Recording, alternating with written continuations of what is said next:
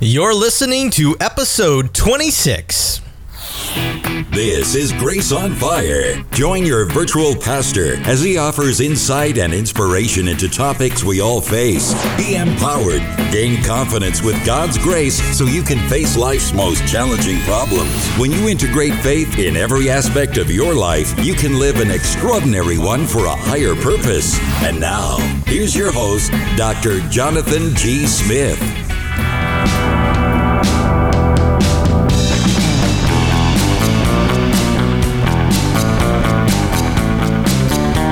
And hello, everybody. This is Dr. Jonathan G. Smith, a.k.a. Smitty, coming to you on a Halloween weekend. Are you getting ready for this weekend? Does this surprise you that I would even talk about such a subject with you? You may actually be surprised that I would even put so much emphasis on Halloween. You say, after all, I thought you were a pastor, Jonathan. I am a pastor. But I also believe that we need to talk about Halloween. And we need to talk about it not so much in the sense of being a Halloween that we need to be against, but actually what I'd call a missiological opportunity. That is an opportunity for you, the Christian, for the church, to get out there and to represent Christ in such a way that actually celebrates the community. So I believe that Halloween may be one of the most misunderstood as well as ignored holidays in North America. So we are going to talk about that today. I'm super excited about this episode. So what are we going to do? Well, first of all, we're going to hit some street theology and we're going to talk about the ancient origins of Halloween to try to understand that Halloween has been with us for a very long time. It's been a part of Western culture for at least 2,000 years. It's been a part of church culture for at least 1,600 years. And so I think it's something that we need to look at, we need to reassess, and we need to look at North America and look at this opportunity. Second, we're going to get right into a Dad Life segment, or I'm going to give you an example of a spooky story that my kids absolutely love. I actually replayed this segment for them. What I did was I recorded it separately and then I played it for them. They're like, so they're really liking that. And then we're going to get into our featured content for the day, which is how should the church think about Halloween? So let's get going.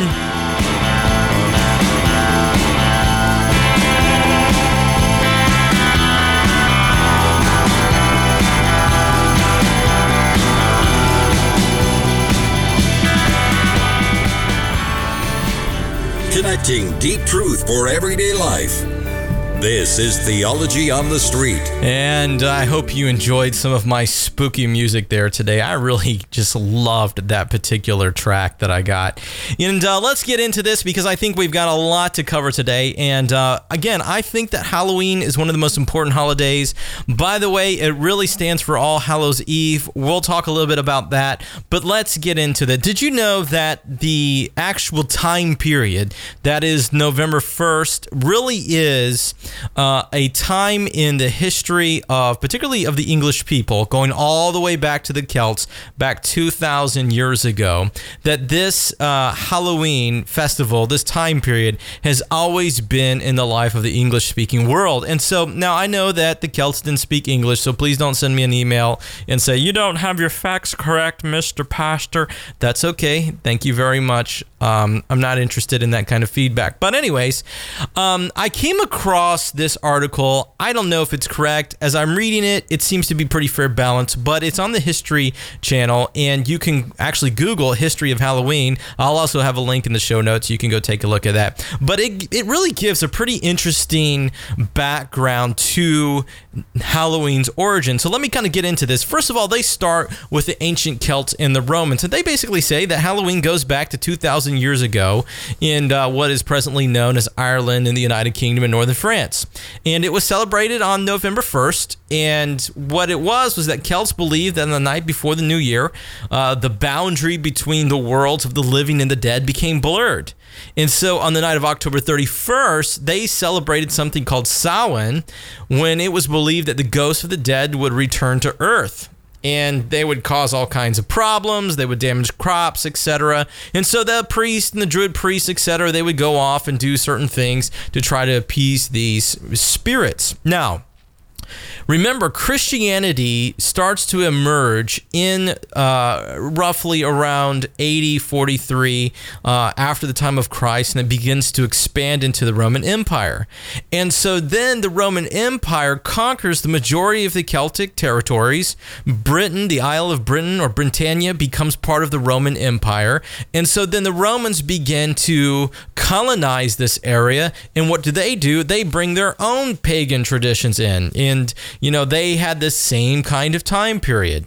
And so if you look at that and you look at the connections between the Roman culture as well as the Celtic culture, there's still an influence around this October 31st. Well, let's fast forward it 550 years later, and you will come across Pope Boniface IV.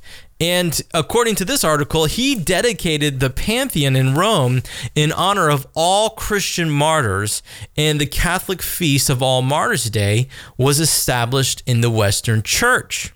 Now, this is interesting because basically what happens is they moved the observance of all the saints who were Christian martyrs from May 13th to November 1st.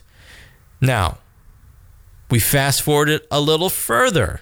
All right, the Celtic lands and then the cultures of everything begin to become meshed. And then by AD 1000, the church would make November 2nd, All Souls Day, a day to honor the dead. Now, what is happening in this history? What you see here is you begin to see sort of the convergence of Christian beliefs, particularly of the Middle Ages, as well as the pagan histories of the Roman culture, as well as the Celtic culture. And they were sort of blending all of this together.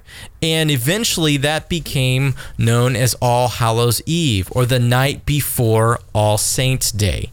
So All Hallows Eve, or All Hallows Mass, which was the Middle English All Hallowmas, all right? Meaning All Saints Day. So there's a long history here. Now, I don't want to go into further details about this, but of the ancient parts, because what I really want to do is kind of focus on the American culture. Now, the American culture and the American experience of Halloween is not something that is known throughout the rest of the world. Now, how do I know this? Well, it's kind of funny, actually. I've had two different experiences with folks from other countries who look what we do in America, particularly on Halloween, and they say, it's the most fascinating thing in the world. And now, I ask, I say, well, why? And they said, well, think about it. They said, Halloween is the only time in American life when neighbors actually go outside of their homes and talk with each other. Now think about that for just a moment. Think about that indictment for just a moment. When is the last time that you reached out to your neighbors and just decided to bring them something to eat? Or some kids are walking down the street and you open up your door and you say, "Hi, come here, have some candy." No, the fact of the matter is we don't do that. So there's something that's happened in our culture where we have become deeply ingrained that at the one day of the year, our trust, our barriers, all the things that we do, suddenly we will remove some of those barriers to our neighbors, open our doors, and give complete strangers candy. Now, I had a dear friend, a missionary. She was born in Guatemala, and she married Dana Kraft. Dana Kraft was the man that I featured in 2 episodes ago. But his wife, Damaris, came to my house with their son, and we explained that Noah was going to dress up, and we had a little costume for him, and they were going to go around the neighborhood and ask for candy. And she said, "You're going to do what?" I said, "That's what we're going to do. We're going to dress up and go out for candy. This is what we do." And she says, "Why?" She said, "In Guatemala, that would be crazy. People would never leave your house." And I thought that was really funny because she was sitting there, she was saying that this would never happen in her culture. In Guatemala and Central America, they would never open their door and just randomly give out people candy. But we do that here in America. So how did this happen? How did this trend in Halloween and for Halloween in America happen? Well, let me give you a little bit, going back to this article from the History Channel. So it continues to write, or they continue to write this. They said in the second half of the 19th century, America was flooded with immigrants. And these new immigrants, especially, I thought this was interesting, especially the millions of Irish fleeing Ireland's potato famine. That's some of my kinfolk, by the way. And apparently, these Irish helped to popularize the celebration of Halloween. So we could actually make the argument that Halloween is actually an Irish holiday.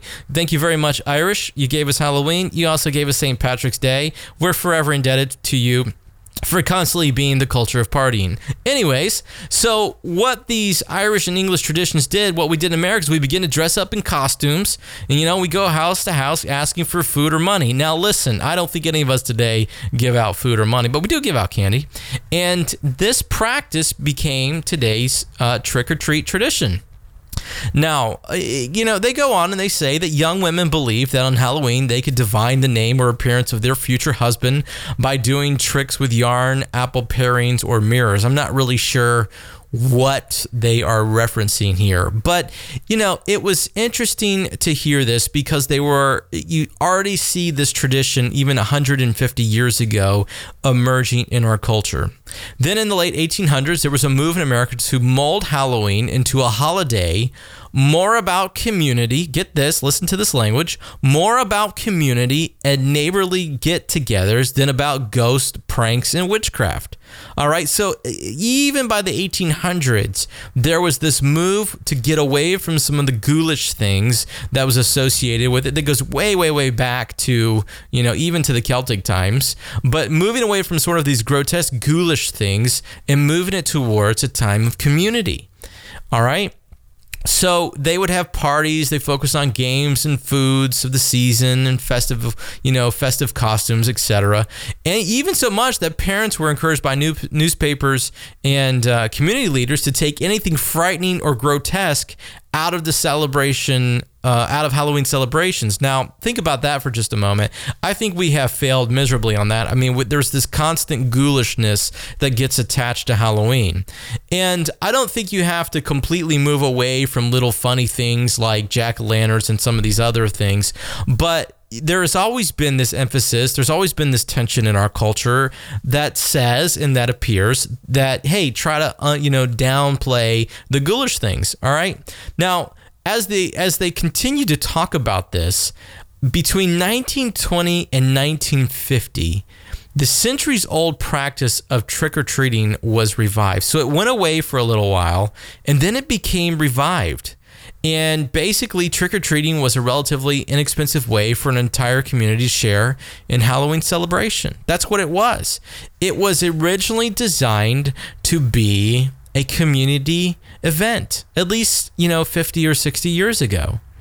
And, I really think we see this sort of modern development in Halloween today. Now, get this. They say in this article that today Americans spend an estimated $6 billion annually on Halloween, making it the country's second largest commercial holiday.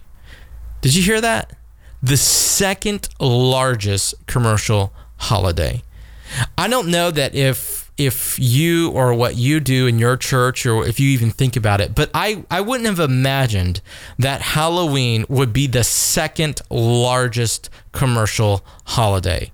I would have thought perhaps, now thinking about it, I would have thought it might have been, Christmas and then maybe New Year's, or maybe even the 4th of July, maybe even Easter.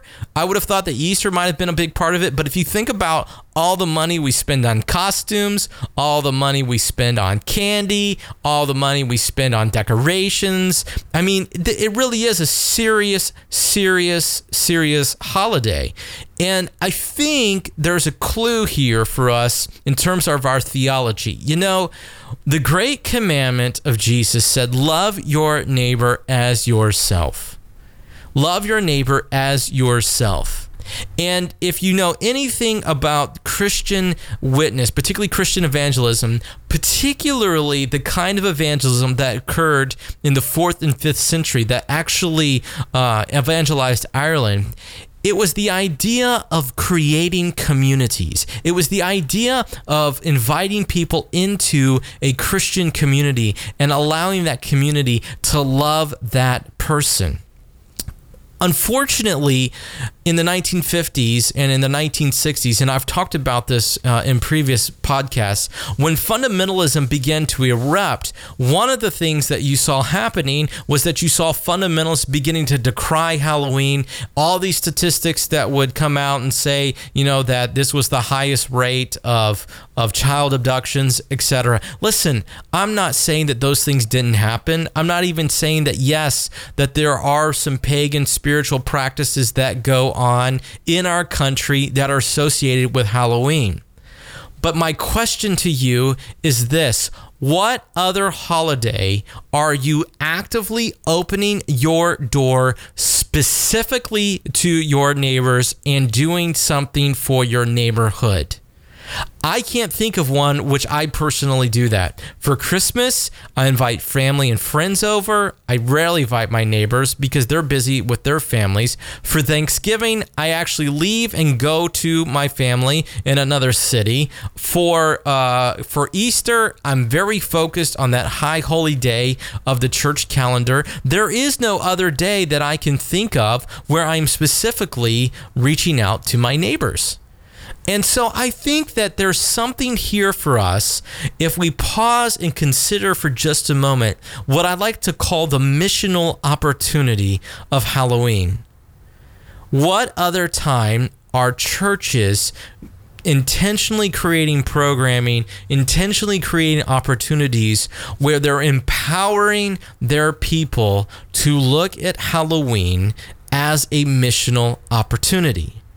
I think that that's something that we have to think through. And I think that if we approach it not from the superstitious places of the past, not as a time where we commemorate the dead, but when we think about All Saints' Day, when we think about the great Christian martyrs, let me just say, even the great reformers, Bishop Thomas Cranmer, Archbishop Thomas Cranmer, Bishop Ridley, Bishop Latimer, Hugh Latimer.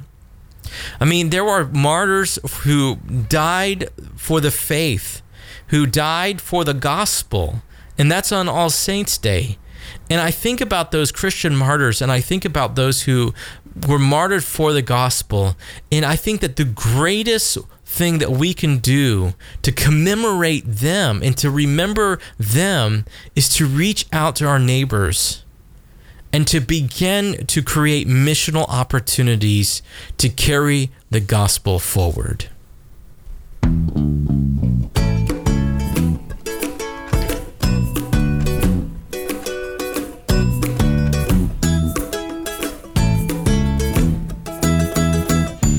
And that brings us to our next segment. I think I said segment. I'm not really sure what I said there. Are you tracking with me? Well, what we're going to do is we're going to focus a little bit on what can we do, and this is the question: how can we dads make Halloween a little fun? I got to share something with you, and I'm going to share with you this just a moment. It's something that I created for my son, and let me just kind of give you the setting here. About a year ago, my son turned 5, and he just sort of entered that time where he was like, "Dad, I want to hear a spooky story. I want to hear a spooky story." And I said, "Sure, and I'm not a story man. I'm not one who can come up with stories and tell ghost stories. My dad never told me ghost stories. We just weren't storytellers. We watched TV, or we watched Star Trek, but that's another episode. Anyways, live long and prosper. Thank you very much, Mr. Spock. Anyways, when we talk about spooky stories or when we talk about Halloween, the big problem that I see with Halloween is that we sometimes get either excessive with it, where we become really ghoulish and gross, and even related to horror, and I'm going to talk a little bit about horror in just a moment, or we ignore it. I was raised in sort of a circle where we just completely ignored Halloween. We shut the door. We didn't give out much candy. We never decorated anything, and we just didn't engage the neighborhood. And looking back on that, I actually thought that we were just doing the right thing because, after all, came from a fundamentalist background. You didn't want to engage in the pagan holidays. I understand that. That was just the background that I came from. But I have since changed my position on that. So when my son wanted to hear a spooky story, it's not like I had a lot to draw from. But I did come up with a spooky story. And so I'm going to give you my spooky story. And I actually created a little spiff for you. And then I'm going to kind of talk about some fun things that I think you can do. It was a night that I will never forget. A night so frightening and so terrible as to make your mind shut down. Silence! Are you sure that you're aware? Are you sure that you're ready for such a story, for such a tale of darkness? That to merely mention the words, to merely mention the sound, to mention the story, is to send and to go into a place of such darkness and terrifying reality that we never, ever shall return. Do you think that you are ready? Well then, be very careful. Because it was a cold and dark and terrible night.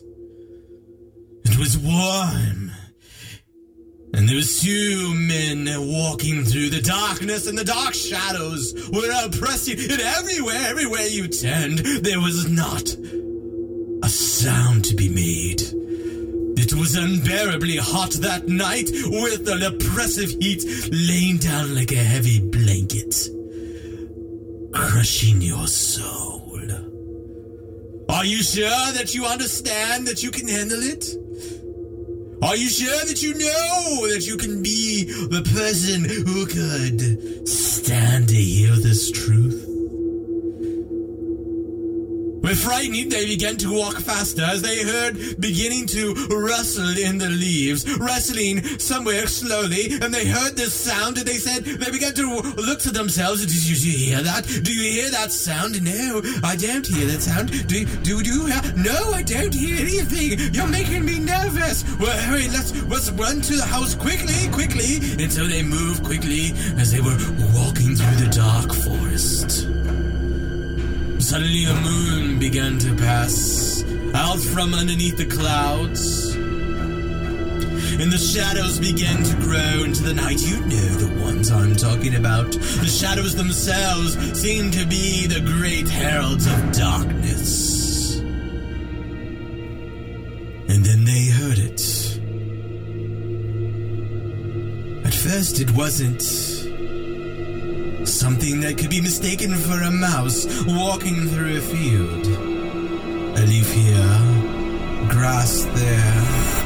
And then suddenly it started to grow stronger and stronger and stronger. And suddenly what leaves just falling through the wind, blowing from the wind, began to go faster and faster. And they're feeling their hearts races. They began to go, and they finally went into the house. And then all of a sudden they heard.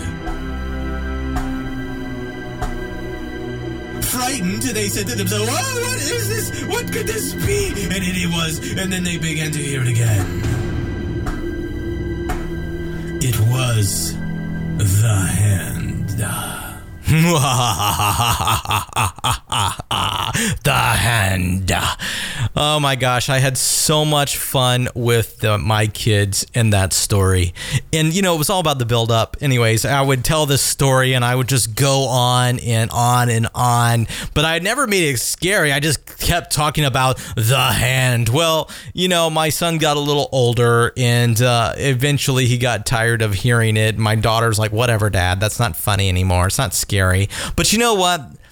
It was scary at the moment, and it was fun, and they laughed, and they giggled, and they thought it was really fun, and that's the whole point. There is an aspect of being scared, of frightening, of ghoulish, frightening things that we like, that there's something to our human psyche where I think we sort of anticipate frightening things. Not frightening, creepy, like, oh my gosh, horror, but there's a fun aspect of adrenaline that we actually like. And I actually think that there's a really great example of this, and that actually is in Goosebumps, the movie with Jack Black. I absolutely loved that movie. I thought that movie was so much fun. I rented it for the kids. And when they first watched it, they're like, oh, this is so scary. This is so scary. And they did. My daughter, she was really frightened by it, but it's Jack Black. I mean, come on. He's a frightening guy in general. But they loved it. And then they watched it 2 or 3 times and they really got into it and they thought it was a lot of fun. And so I think that you can do this, dads, and I think you can make it a lot of fun. And I want to encourage you to do that because it's a great way of developing bonding with your kids. And so make certain that you are doing this. Let me give you a couple of suggestions here. First of all, should you let your kids go trick-or-treating? Absolutely. Let them go trick-or-treating. Let them pick out their costumes. But, think about it within reason. And, listen, one thing that I want to encourage you not to do is don't allow your daughters, or even your sons to some extent, but don't allow your daughters to dress up sleazy. They can be fun. They can go as whatever they want to be. But this isn't a time. Avoid the sleaziness. Avoid the grossness. Avoid the horror. I think that those are things that we can do as Christians to make Halloween fun. And now it's time for our feature presentation. And so that brings me to our feature presentation today, and this: how should the church think about Halloween? Well, I sort of introduced this, in the background of the street theology and just giving us a little bit of background on Halloween and trying to understand it. But like I said in that segment, I think that this is the missional opportunity. I really do.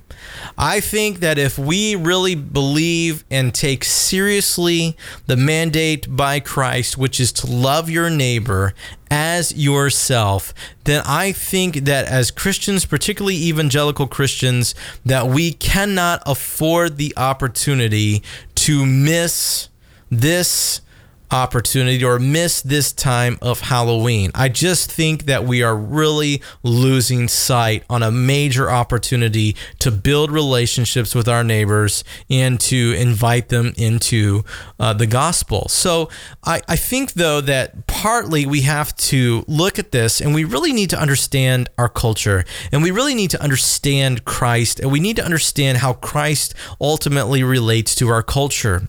Now, I'm a Reformed guy. I particularly love Dutch Reformed theology, and there was a wonderful article that came out, or a book that came out from Richard Niebuhr. It was the title of the book was called Christ and Culture, and back in 2002, there was an article released about this book from Christianity Today. I'm going to link to that article, but basically, what it was doing was giving a summary of Niebuhr's work, and I think that then as today, that Niebuhr really had some insights into Christ and culture.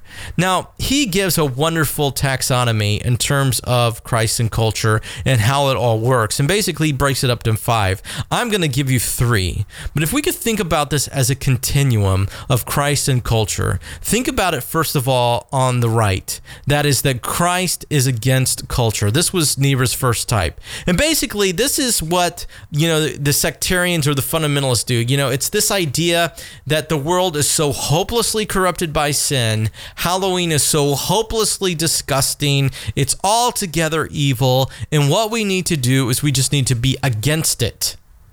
And if you were raised in that kind of environment like I was, you very much understand this Christ being against culture. Everything about our culture is ultimately corrupt. There's nothing good in it, and we need to be away from it and keep ourselves away from it. It's the idea of being away from the world. Christ against culture. And then you have the opposite, all the way to the extreme left. And that is that you have Christ of culture. Or I might even like to call it Christ for culture. And in this scenario, you have where there's, in the first one, you have a conflict one against the other. This is a harmony between Christ and culture. And so in this way, you see Christians trying to champion the highest morals of the culture as well as the teachings of Christianity. And, basically what it does is it synthesizes the culture. We see this all the time now, particularly within liberal Christianity. And it happens, it's very common. It's very common. So Christ for culture or Christ of culture. But there's also what I'd like to call the third way. And the third way is what I call Christ transforming culture. And in Christ transforming culture, this is where society is slowly being converted to Christianity. It's where Christianity is working inside the culture to be salt and light, to bring people to Christ, to look at every institution, whether it's business, arts, medicine, education, family, government, marriage, whatever it is. All of that we understand is underneath the purview of Christ's dominion, that is under the purview of Christ's kingdom. And we realize and we know that until Christ returns and completes his kingdom, that it won't ever happen completely, but that we strive towards this idea of Christ transforming culture.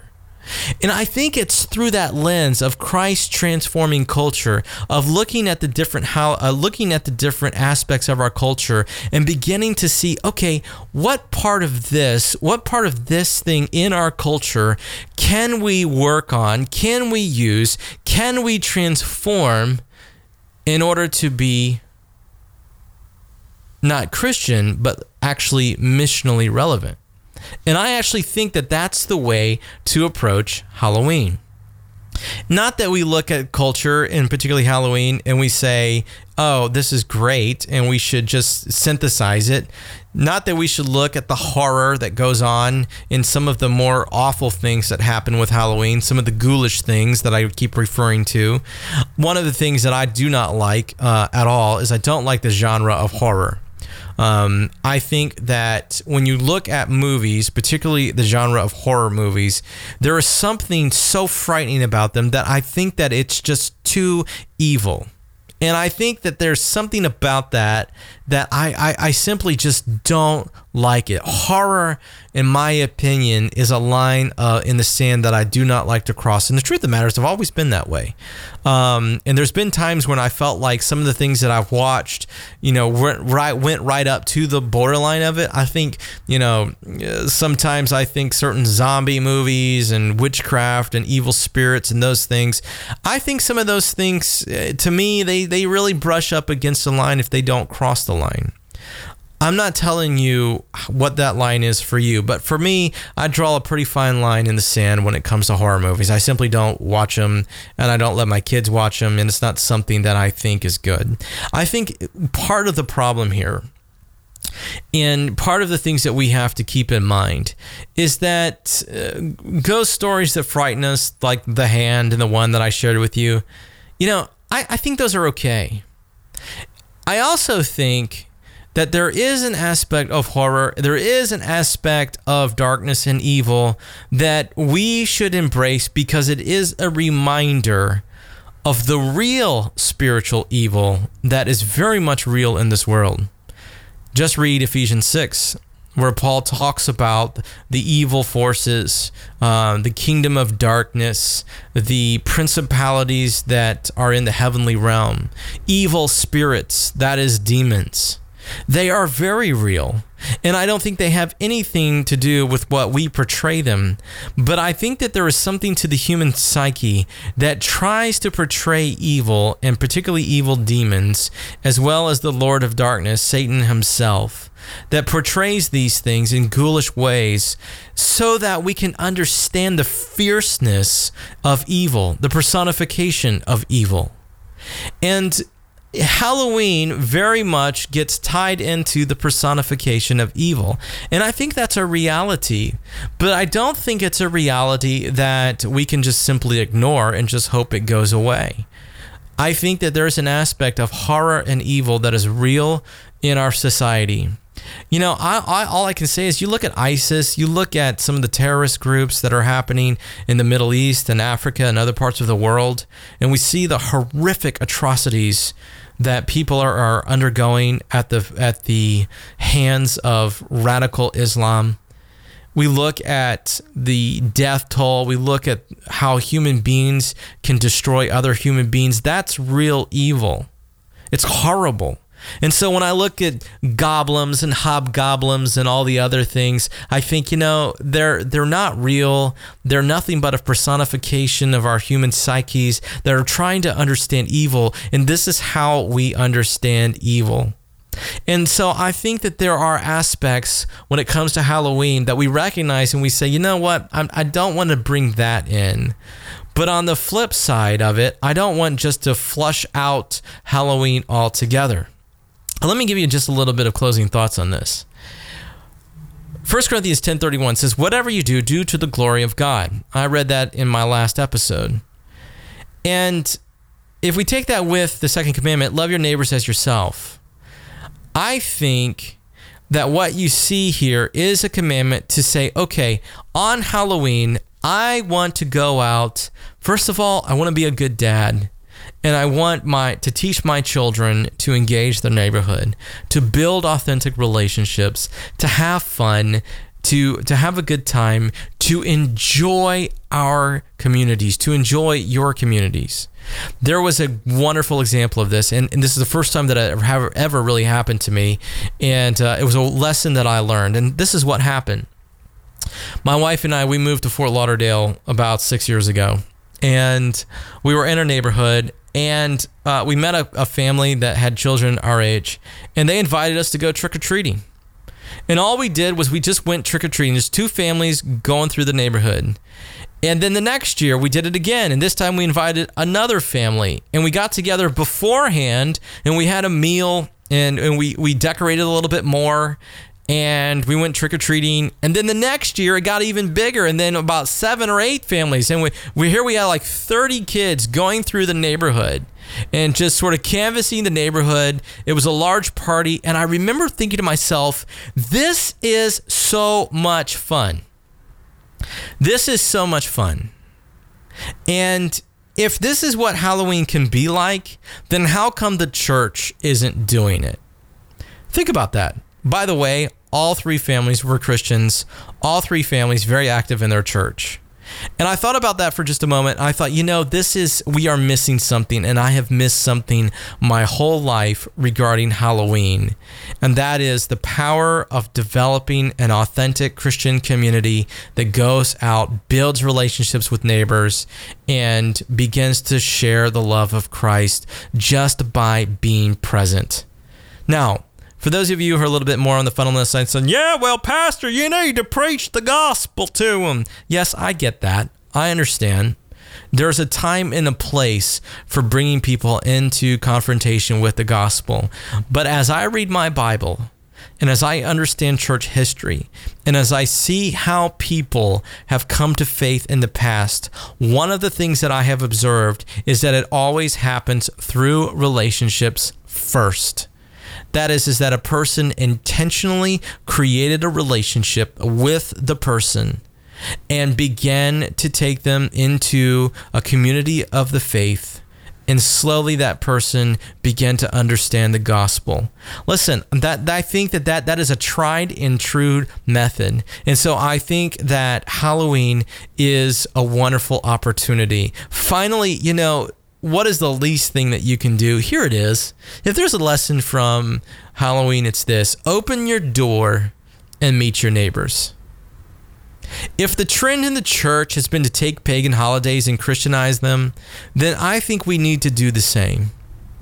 If the trend in the church has been not to be afraid of pagan holidays, but to reappropriate pagan holidays for Christ purposes, then I think we need to do the same. I think we need to open our neighbors. We need to get the very best candy. We need to get the very best, costumes. We need to get the very best decorations. And we need to show and present ourselves as loving, caring, and open people. And yes, we're Christian, but we don't have to be so darn dogmatic that we turn people off.